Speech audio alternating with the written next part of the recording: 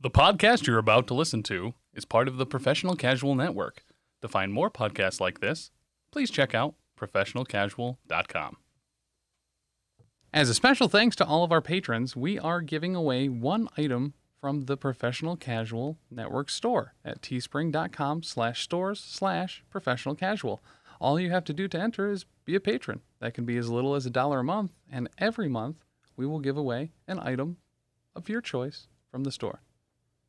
Follow us at patreon.com/professionalcasual.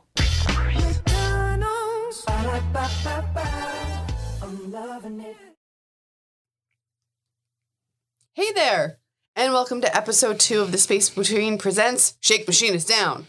I'm your host, Danny, and joining me are our executive producer and the Royale with Cheese, Tim France. Hello.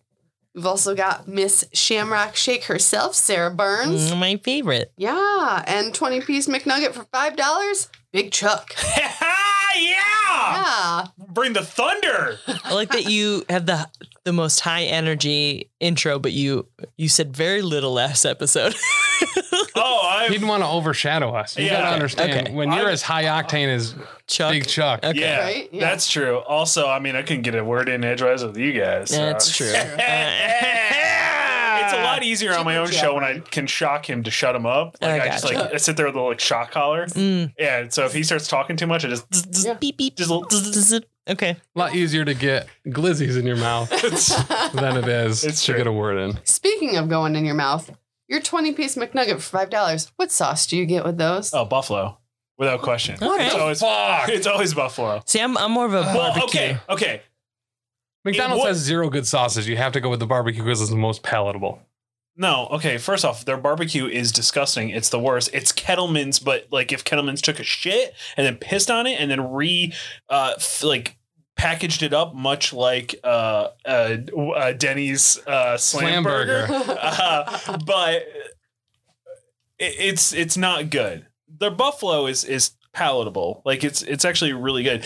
If we could still get the Szechuan sauce, that would be my go-to every Yeah, time. that's fair. Because it is not because Rick and Morty brought it back and everybody thinks that show is the greatest thing on earth, but because it actually was really fucking good. Mhm. It was a really good sauce. It was also based off of Mulan, which is my favorite Disney movie that I've never seen. That's fair. All right. All right. I love Cool. I love Mulan. It's a great movie. Yeah. Okay. So we're coming at you right now to talk about episode 2 from McMillions, that docuseries on HBO right now about the McDonald's monopoly scandal. It's a 6-part series, so stick with us because we'll be doing 6 episodes about it. 4 more. 4 more. Math. Yeah. 4 episodes enter, 1 episode leaves. Right? No? Yeah. Sure. One of That's us. your show. One of us. Yes. So let's get into this episode 2. It's back to me. Yeah. Okay. Hopefully I'm adequate. You did a great Yay. job. Okay, thank you. So episode 2 opens with Ronald McDonald. Wait, sorry. Yeah?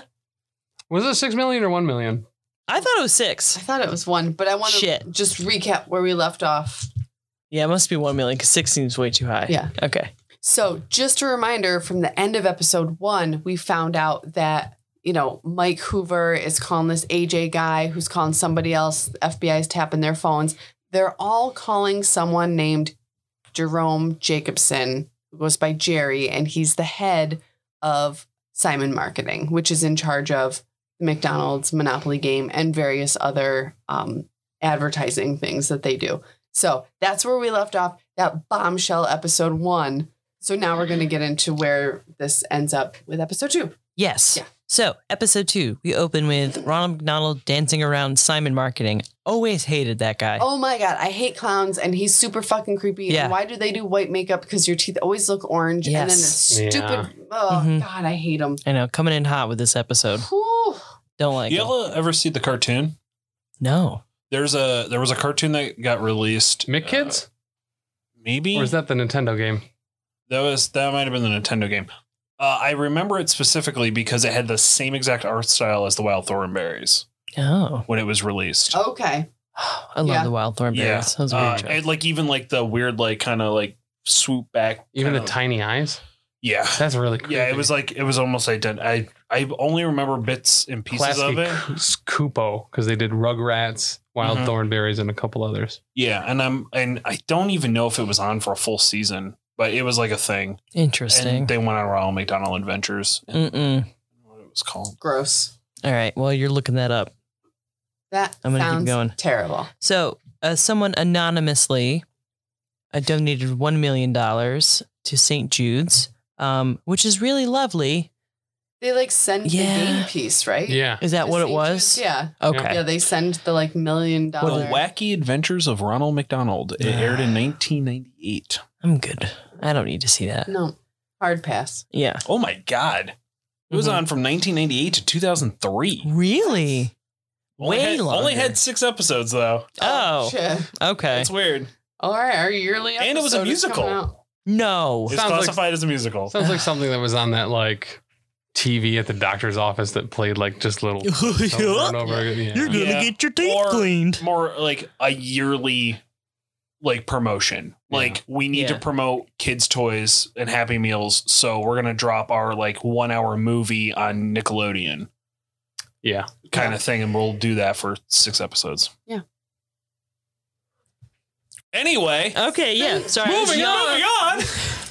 I was yawning. I needed a spacer there. If you'd like to hear us scream, move it on, moving on, head over to Elite Eight Showdown. We scream it all the time. How dare you plug in the middle of my show? I will plug you as much. Wait, no. No. It's pronounced Peg. That's actually true. Okay. Are we good? Are we done? We're sorry. No, it's okay. That was a mom voice, wasn't it? Are you It done? was. I Okay. expected my middle name to come out. Yeah. Freud. Girl. Okay. So someone anonymously, see, now I can't get my shit together. Hip Hop Anonymous. Anonymous. A hippopotamus sent in the winning game piece to Yes. St. Jude's. Yes. Yeah.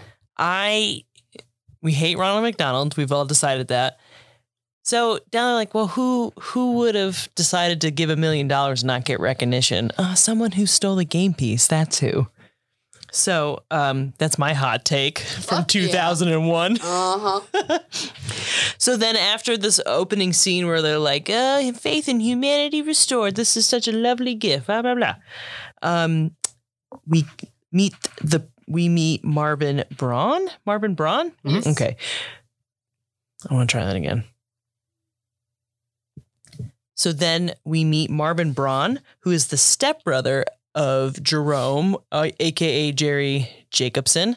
Yes. And I don't know, he seems like kind of cute little guy. Like I was like, all right. He does weird shit with his face. Yeah. He gives to me a lot of like nervous tics. Like he knows he is insanely guilty of something and he is trying to skirt around it a little bit while giving just enough information so he can feel like he was honest. Yeah. Because at one point he's like, I'm not giving names.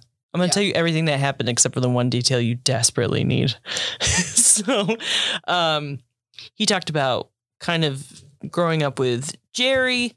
I'm going to call him Jerry J for now. JJ. Jingleheimer Schmidt. Okay, His we'll name call him is a bunch of JJ. other people's names too. Especially in this series. Actually, yeah, all right. Fucker, people are always shouting. Anyway.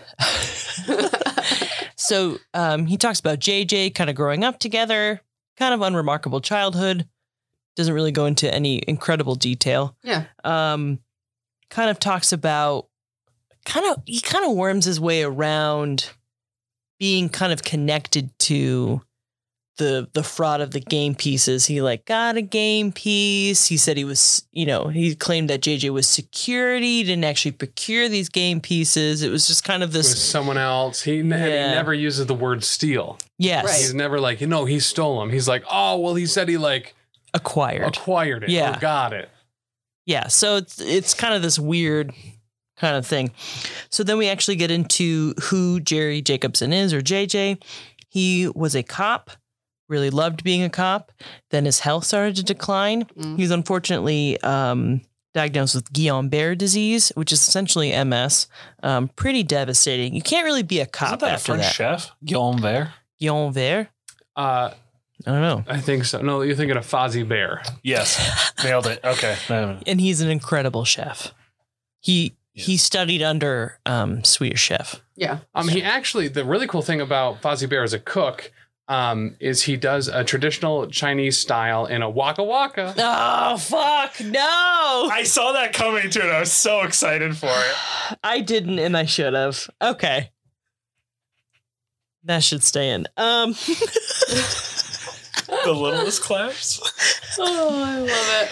So we also get to meet Jerry's wife, JJ. Her name is Marcia. She has a different last name. I didn't catch the last name. I didn't either. Because they eventually got divorced, which isn't.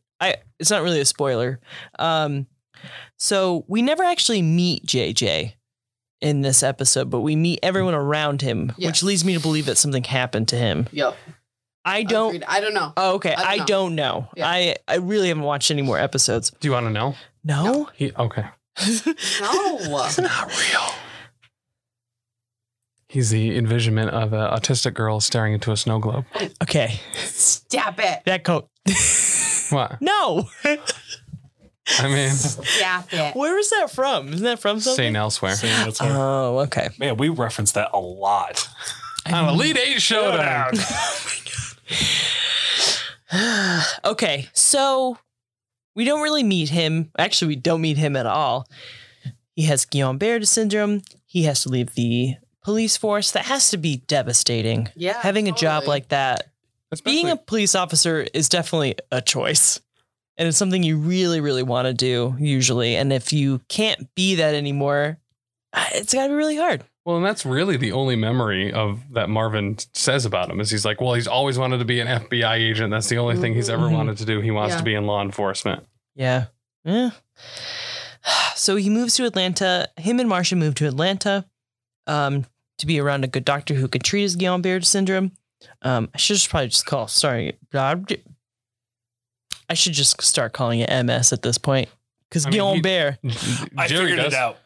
The episode of King of the Hill where they go to visit Dotrives and Guillain. Oh, God, my nipples are so tingly right now because I finally remembered what that reference is from. Oh, Guillain-Barré. Oh, there we go. I feel so much better now. It's been driving me nuts. Just rub those nips, man. Yeah, just whoo. I have overly sensitive nipples, as we know. Over at Elite 8 Showdown, you'll find out about my nipples.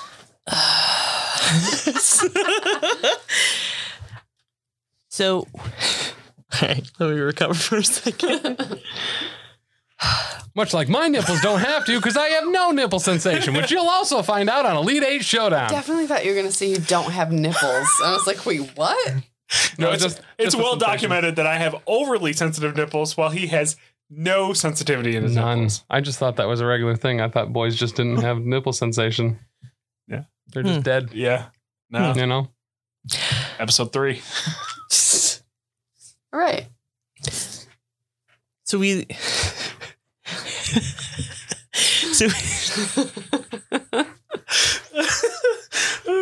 Just think about like nipples. Nipples. Yeah, let me start again. Hariola. Fuck you, Tim. Let me just get through this part. You're a hariola. I mean, my nipples might not be sensitive, but I am. So we set that all up. We'll come back to Jerry and his wife in a minute. So now we're going back to the FBI. And the FBI didn't really understand how much work goes into doing this promotion. And like in my notes I'm like, yeah, it's hard work doing this shit. It's like, coming up with promotions, coming up with collateral, making sure it all looks consistent, doing all the security. Cause like, yeah, this is a huge deal. This is millions of dollars. Yeah. In the opening scene or in the opening credits, there is an offset printer and people putting ink on the offset printer. And I was like, why are they showing that? That's a very specific thing that I don't know if you guys caught. I just love printers. Okay, there's 2 different types of printing. We do digital printing at work because it is slower. We don't really need as many copies. Offset printing is super fast. You can get millions of pieces off. Just get them off. Okay. You can print out millions of pieces at once.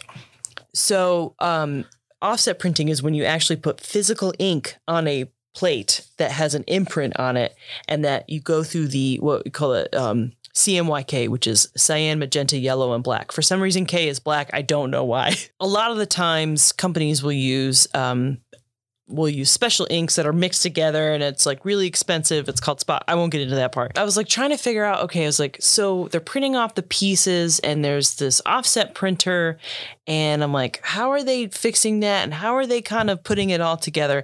I don't really know where I'm going with this. I just wanted to talk about printers. So very specifically, they would most likely use a plate printer in doing specific game pieces. Yeah. Because you can tell when you get the piece off, it's laid on. It's not ink jetted or I don't know. Digital printing. Or digital printed. Yeah.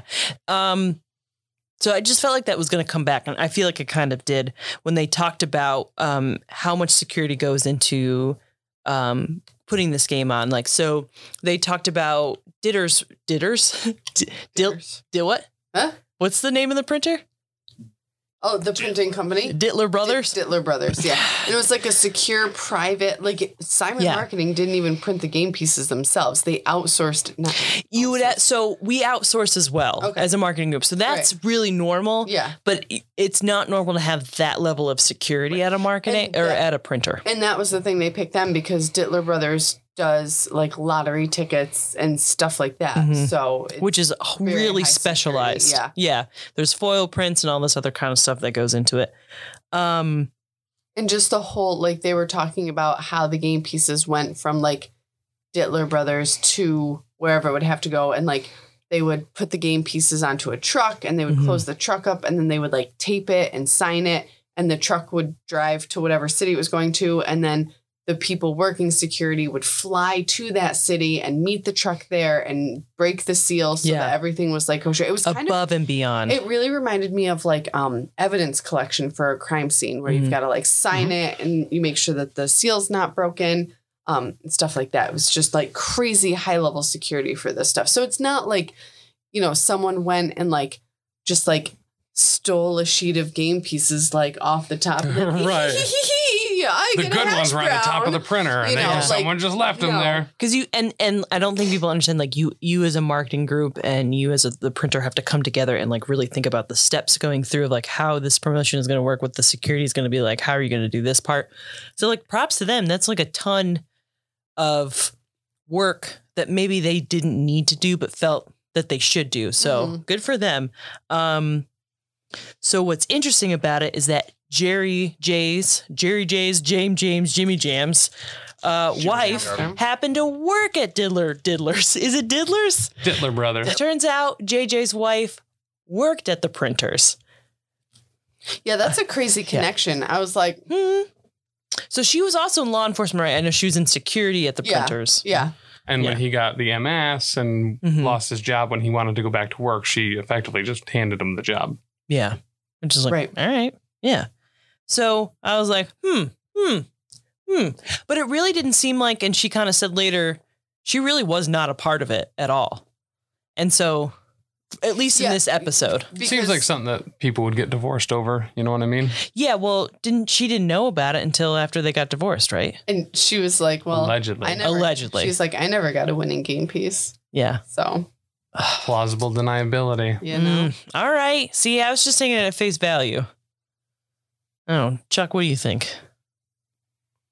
I mean, I think she knew that was happening, but same thing, plausible deniability. All right. It's kind of, especially when we find out how much money Jerry was getting for each of the winning game pieces. Like, it's like, oh wow, you've got $50K all of a sudden. That's interesting.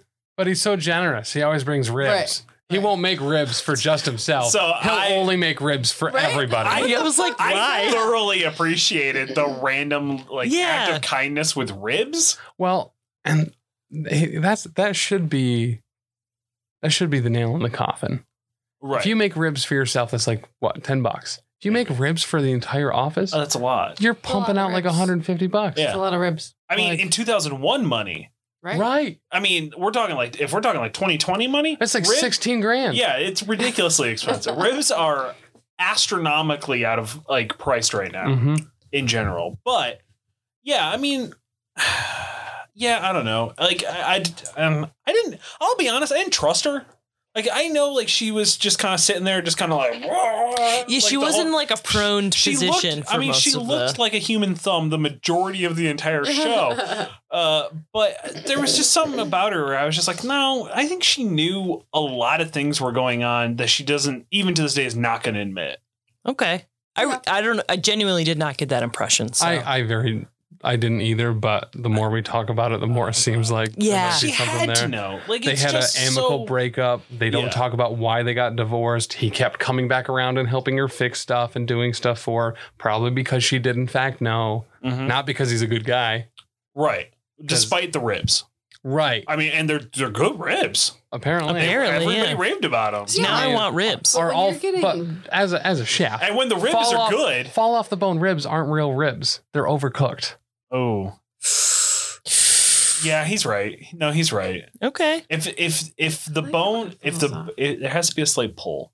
There has to be a slight pull from it. But if you take that rib and it detaches, that bone detaches, you've overcooked it. It's garbage. Throw it away. Okay. It's still really good, but it's just because you fucking sugared it up and blasted it with some fucking delicious sauce. Okay. Yeah, but then it's nearly invulnerable. Guess you always want blasting. Also, if he's getting $50,000 for a game piece, he can afford to get the ribs to share with the office. Okay. Done with our rib theories. We can move on. Okay. Turns out there's another Jerry. What? He's introduced by hamming it up on a commercial for winning a Dodge Viper, supposedly winning a Dodge Viper. Turns out he is Jerry Colombo, part of the Colombo crime family. Yep. I honestly don't know much about the Colombos. Do you guys know? He was a detective? Oh, yeah. Different Colombo. Oh, okay. Yeah. Those are the Ohio Colombos they're talking about, It's where Sofia Vergara is from. Yes, it is. Colombia? Oh. Colombo. It's where that school shooting was. No, I only know what they kind of like showcased in that reel of like the Colombo. They discovered America. Yeah. That's why we have Colombo Day. Columbus was a piece of shit. All right, anyway. The elephant with really big ears. Dumbo. Okay, took me a second. I was like, there's no C in Dumbo. All right. I'm reaching now. Okay. So they interview a few people. They've interviewed, what is his brother? Yeah, his brother. Frank. Frank. The I didn't biggest really. rat in the world. I know. I was like, Frank, shut up. So here's what my brother did. Yeah, like it baffles me if you are part of a crime family and you are just so comfortable about talking about like what your brother did. How are you not dead? Like, how are you flat out not dead? Yeah. I guess I just there's a lot of bragging and you'll see too Jerry Colombo's wife, Robin Colombo, also seems to be a little braggy about certain things. And I'm surprised at the level of candor. Well, but about her gray M&M to go that we were talking about. Yes. Like all of it, yeah. I mean, wait, what? The gray M&M. Yeah. Oh, that's right. She was flicking that gray M&M in the middle of the night when she was up and needed something sweet, and they're out of Reese's Pieces. That's right.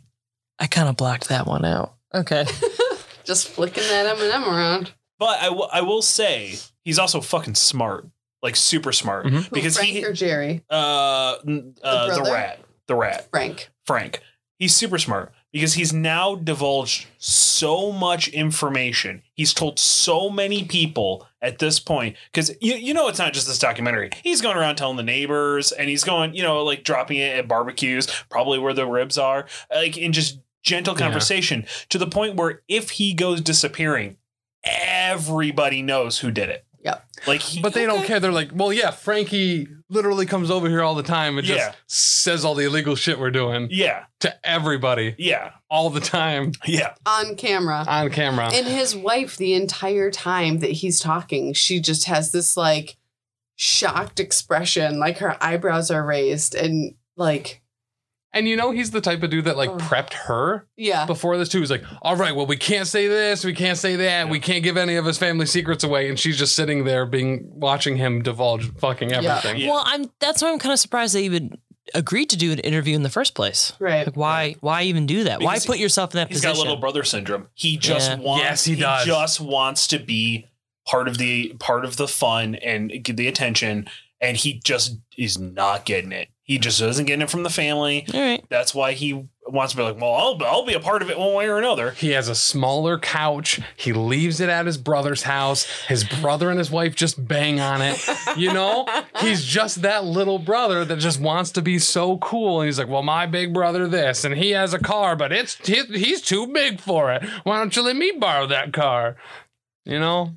All right. It's funny though, because Frank mentions, like the crime family, it's nothing like the movies, but yeah. his brother's like a mix between Joe Pesci and Al Pacino, or his brother's a mix between Rodney Dangerfield and some fucking buddy else. Yeah, that stereotype just annoys me. And it's funny because his wife's reaction to both of those times was exactly the same. And they cut it so well because he does the one analogy and then they go to literally 1 month later and he gives another completely separate analogy. Yep. And she's just like, yeah, pretty much. And both times he's like, that's a good analogy, right? Right? Yep. Did I do good? Yep. I need affirmation. Well, I also love that they're like, yeah, we're a big Sicilian family. Cut to, Ma, dog's in the kitchen. Get that dog. Like, I just, Ma. My favorite. Yeah, I just, hey, Ma! Hey, Ma. I know. Family first. There's a weird cat outside. What are you looking at? Oh, that cat is weird looking, though, for sure. Looking cat. Oh, my God. Ma. I love it. Okay. So this is where in the documentary I got a little confused because I was trying to write notes and watch at the same time. So now we have Uncle Dominic coming in, and that is Jerry's uncle. Yeah, so Uncle Dominic was an actual... So effectively kind of what they allude to is that... is it Frank? No, Jerry. Why do I keep wanting to call him Frank? Oh. Jerry Colombo is kind of like small city rural mob boss. Like not even a mob boss, just... he's in the mob. He knows people in the city. A mob manager. Yeah. Okay. Yep. Middleman. Yeah. Okay. MM. Assistant to the regional boss. Okay. Branch mob manager. Yeah. While Uncle Don is the real deal in the city. Okay. That's what I thought. I wasn't. Yeah. And with like this group and like, I don't want to say like Italian culture necessarily, but uncle, like the title of uncle doesn't necessarily denote an actual familial relationship. Yeah. It's a sign of respect. kind of like Uncle Chet. Not really an uncle. Okay. It's from a Grim Podcast. Oh, Adventures. okay. Sorry. So Jerry C. Colombo wants to get into the big times and ask for Dominic for help. I'm very much paraphrasing here. Well, effectively, Dominic ends up dying, right? Well, as mob bosses do. Yep. Yep. Because they're people. Dominic, Uncle Dom really liked. What? Uncle Dom really liked Jerry like a lot because he was full-blooded Sicilian and he looked like Rodney Dangerfield and / Al Pacino. So you got to give him a break. Yeah. I mean, okay, this part was pretty much lost on me. At this point, Dominic passes away, and that's when Jerry and Jerry Jacobson hook up. How do they hook up? I missed that part. So in criminal culture, generally, if someone's running a scam, like say like a double rook, what will happen is as you're looking for more marks to be able to further kind of your pyramid scheme of criminality, you need to bring new people in often. So you'll have recruiters, as we'll find out, like AJ Gomez. And normally a criminal organization will get a wind of somebody recruiting people to do fraud. Gotcha. Okay. So they got hooked up. Someone told Jerry that, hey, this guy's running this scam. You should probably get in on it. And then you have stands, and stands are just really excited to be there. Yes, that's very true. Mm-hmm. Cool. Good to know. Okay. So then AJ Clum. So you have Columbo and Clum and two Jerrys. It's very confusing. Well, and AJ's also a Clum, or AJ's also a Jerry. He's also a Clum. Yeah. I don't know what a Clum is, but we're going to find out. Name your kid something else. Fuck. I know. Jerry. Jerry. Ma. Fuck me, Jerry. So at one point, like I'm giving this as an example to feel like how cavalier they have gotten about this whole fraud, especially spanning, 12 years. Yeah. Jerry C. or Columbo had a stepdaughter, and he's like, I'm just going to give you $1 million on your 18th birthday, which really was like... Because you have a different last name. Yeah, exactly, because you have a different last name. So it's like, I would never tell a child that that's what I'm going to do. So I feel like that's when it was like, I can just do whatever the fuck I want because I'm infallible at this point. Right. Well, and they set it up that he was constantly like winning stuff. He was working at the casino and always was winning there, and had a gray M&M and had all of this other stuff. He was just that guy that would rig contests. Yep. Yeah. And so Robin Columbo, kind of bragged that was like, oh, this is a huge enterprise. Not if all the mob families, like this is one of the biggest money makers. And I was like, I have no idea if that's true. Yeah. But lotto and gambling is normally, because it's very easy to conceal money laundering in them. Okay, cool. Yeah, she seemed to go on a lot about just kind of the crime family and her backstory of was her dad a police officer? In the army or the military. Yeah. Some type of uniformed job. And she like talks about when she and Jerry Columbo got married, like her dad was not happy about it. Mm-hmm. And they couldn't have the big fancy Catholic wedding because like they show photos and it's like they had their reception at like an American Legion or something. Right, Yeah. something like that with like the wood paneling and shit with the like Italian flag in the background and then the Italian colored balloons and whatever. And she was like, yeah, it wasn't a big fancy wedding because I was pregnant, so no Catholic wedding. And I was like, oh shit. Interesting. Okay. I don't know what the Catholic Church would do today. I feel like they'd be like, nah, no one's coming around. Just get married here. Right, yeah. I'm sure it varies priest to priest. But Yeah. So now that we have their backstory, let's see where we are. So now we head back to the FBI. And Doug's just working his magic, trying to get more stuff out of the investigation. How can we get more undercover? So he brings up the idea of bringing all of the winners to one place, Las Vegas, because like apparently no one can resist a free trip to Las Vegas. Have you ever been to Vegas? I've never been to Vegas. Oh, girl, let me tell you about fucking Vegas. Okay, right? do it. They've got the best buffets on the planet. I would They've love got to the do that. best entertainment on the planet, Mhm. and you can literally see the world on one street without ever having to leave the United States of America. Vegas is the greatest place in the world. And they don't have open Plus- container laws. So you Oh, can they walk do? around. They don't. So you They can don't. walk around with your. You can just big get old boozy smashed. drink. They're also pretty loose with the cocaine. So like you can Okay. have a ton of fun and get super wild. If you go like maybe 2 blocks in any direction from like the main strip, Mhm. you're going to get stabbed. But other than that, it is a great fucking time. Yeah, I'm You not can trying to get yuck anyone's yum on Las Vegas. wild. I actually legitimately want to go. It's not somewhere I would really make plans, want Oh. to spend a lot of money, do stuff. You should do all of those things. Make plans, spend literally your life savings. see the Blue Man Group. Okay. Definitely see I've the seen the Blue Man Group. They Brit- came to Utica. Brittany's still Oh, yeah. there. Yeah. So you can go see Brittany. Yeah. She's being held captive. I don't know if Hashtag you followed. free I don't know. Yeah, we for real. gotta talk about Brittany sometime. Yeah. Well, For sure. I wasn't sure if she was. I thought she was still performing. She Is is, she? but she's Yeah. being kept in her home during quarantine against her will. Right, because of her father and Yeah, the the guardianship legal or whatever. guardianship thing. Crazy. Right, which is Wow. understandable. But she can still perform, so I don't know why she's bitching. Hot as fuck. So back to Vegas. Apparently it's God's gift to this earth. And Everybody everyone loves wants to go. Vegas. So Doug comes up with a crazy idea of getting all the winners to come to Vegas and then just arrest them all. He's just like, Right, we're going to yeah. do it. We're going to arrest them all. Yeah. And I was like, they're like, no, you can't do that. And we have no money. Right? Like we have budgets. Yeah. Who's gonna pay for this? Yeah. I do love the prosecutor's thing at this point where he's talking about was like, there's no budget for that. We can't do that. But we can just lie to them. Yeah. Exactly. Yes. We I can love that. Tell them we're gonna go to Vegas. Yeah, we could just tell them and then we can just do whatever we want. It's Yeah. fine. Don't worry about it. Yep. And that's like, that never occurred to me that you could just lie about that. Right. It's like, duh, of course you can.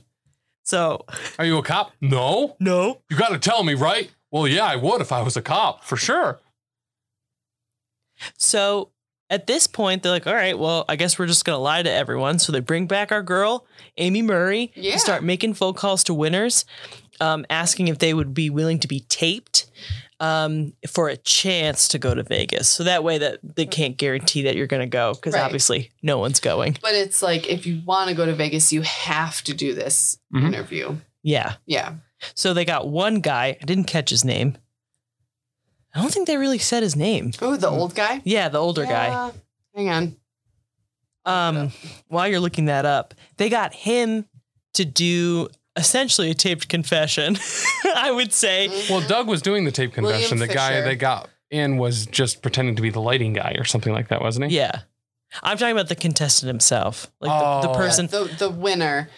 Quote the unquote. First guy his name's William Fisher. Sweaty ball boy, this guy? Yeah. This guy also Sweats sweating McGee. bullets during this entire interview, stumbling over words, can't remember any details, clearly trying to make up the story as he goes along. It was a they work talk day. about- There wasn't a lot of work. Wait, it was a Sunday. That's why there was no work. Exactly, yeah. And they talk about how, like, if you won $1 million out of the blue, you would remember so much of that day. And it wouldn't be like, oh, well, it would be like, and then I found the game keys and fuck, I have $1 million now, Yeah. Yeah. This dude was just could not keep his shit together. No. Back to the thing that we had discussed in the first episode, too, where Doug really lays heavily into asking them additional qualifying questions. They really lay into him in this one. They're like, has anyone else in your family ever won anything like this? Yep. Well, no. Well, nothing at all. They've never won anything. No one you can think of. Yeah. What lawyer did you go see? Was it the one over here? Was it in this town? Was it over here? And he just fucking stumbles through every single one of them. And he talks about how, like, he knew his legal rights as a winner and, like, he had the right to stay anonymous or whatever. And it's like, why on earth? If I won, legitimately found a game piece and won, like, my first thought wouldn't be, well, I'd better find a lawyer to... Yeah, You should, though. Lawyer and financial advisor. That is really true, yeah. I was going to say my financial advisor would probably quickly tell me to get a lawyer, but that wouldn't be my first thought. Right. Yeah. It's buy an RV, Yeah. burn down the DMV. Burn down the DMV, pay off student loans. Call JG Wentworth, 877 cash now. It's my money. I might need it now. Yeah. I want I hate that lump commercial sum. so much. 877 cash now. Okay. So after they essentially get this confession out of this guy, the documentary jumps back to Marvin, if you don't remember, because I don't, was the stepbrother of JJ. Yeah. It seems things have kind of escalated to this point. JJ's still like, okay, like, I want to give you more things. I want you to do more things for me. Essentially, I feel like he's trying to recruit him into doing more. Because at one point he talked about telling two people in New York about it and getting them to do something. Yeah. And Because he had a maternity shop, so he was going to New York. A maternity shop? That seems so weird to me. Yeah. I don't know. Think that this is 30 years ago. That's a true. specialty shop where you can't order things online or you can't just, It's true. ride down to the city to go to a maternity store. Mm-hmm. And leggings weren't as hot now as they were back then. That is also true. It was true. very taboo to wear leggings. I remember that from high school. Our study hall monitor always wore leggings, and I was like, girl, no. Why are you doing that? You're like 60. No. Gotcha. Okay. But Marvin sticks to the story the whole time. He didn't know that this was a scam. He didn't know he was stealing. He never recruited. And he was obviously recruiting, was aware that they were being stolen. And just deny.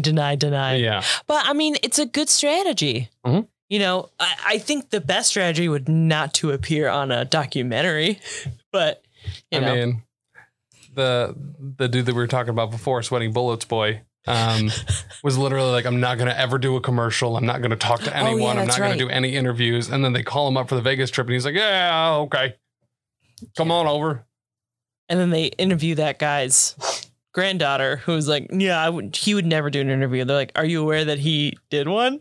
Have we disclosed the relationship between William Fisher and the Colombo family? That's right. We don't. We haven't. And that's kind of critical, isn't it? Yeah. It's Robin's father, correct? Yes. It's Robin Colombo's father. That's so right. when she's like, yeah, my dad wasn't really happy that we got married, and then he gets a fucking $1 million out of it. Okay. Mm-hmm. Yeah.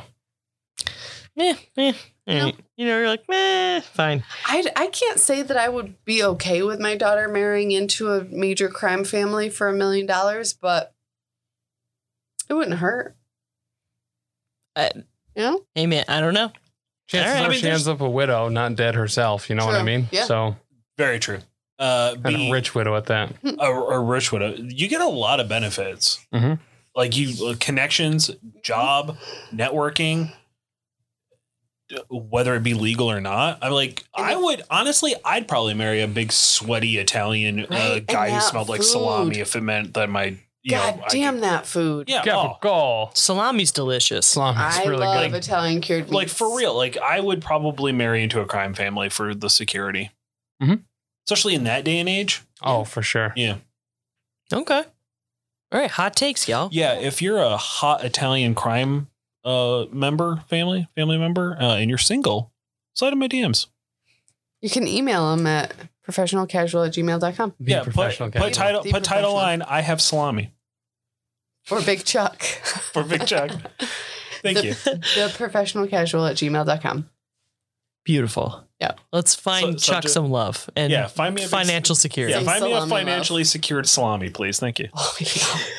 All right, so we're back to Marvin, and apparently JJ gives him a $1 million winning ticket, I keep saying ticket, game piece, and he's like, no. This is when he decides to get a bunch of morals, and he says he flushes it down the toilet because he doesn't want to be a part of this, even though he's clearly recruiting, clearly knew it was happening, and He took 25 grand before. yeah. The 25 grand game. So piece. I don't know why he decided that this was a good idea. He can flush it.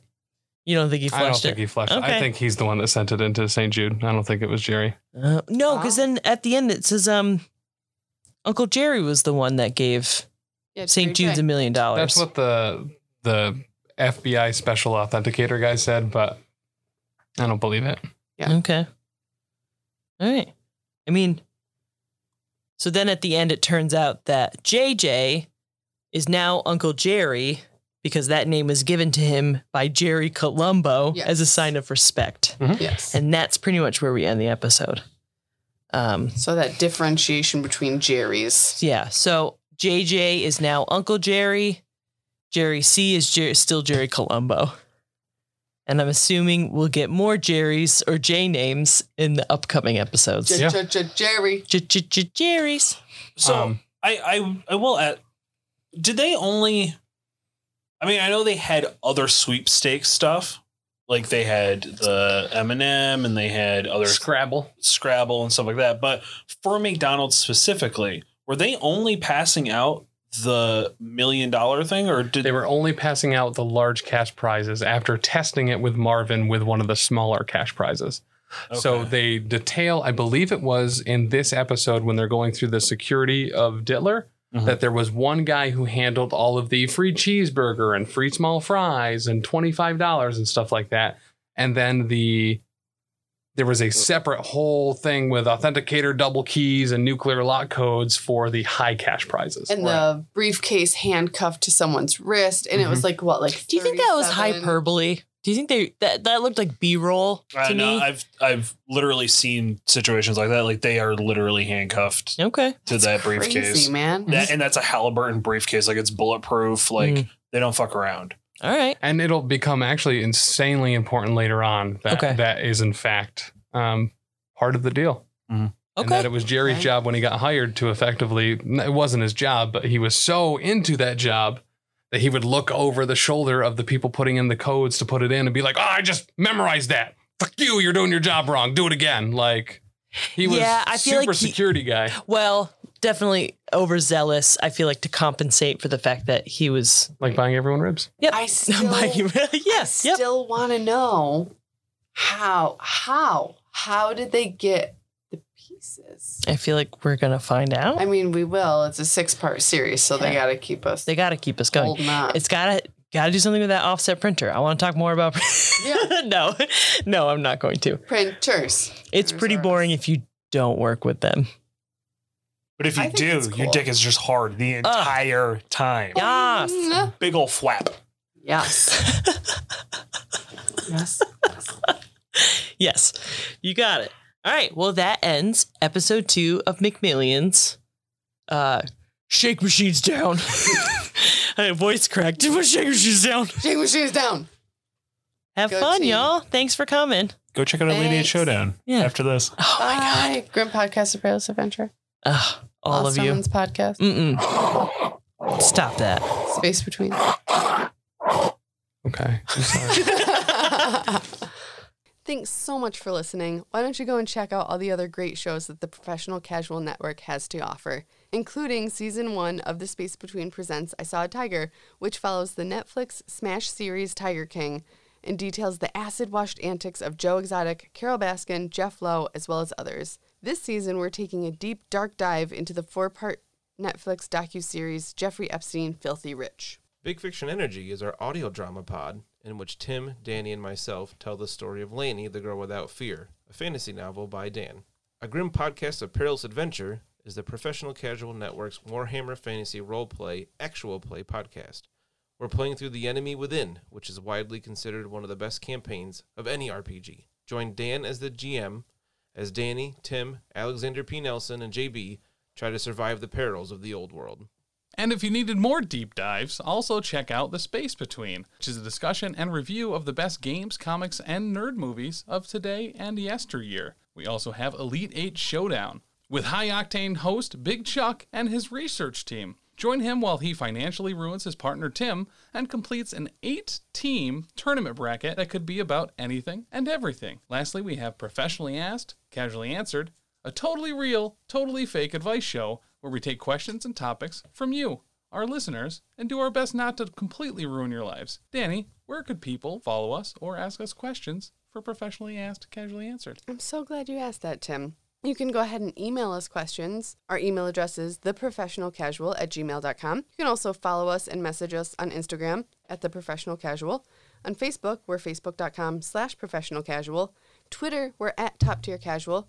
Our website is theprofessionalcasual.com. On Patreon, you can find us at patreon.com/professionalcasual.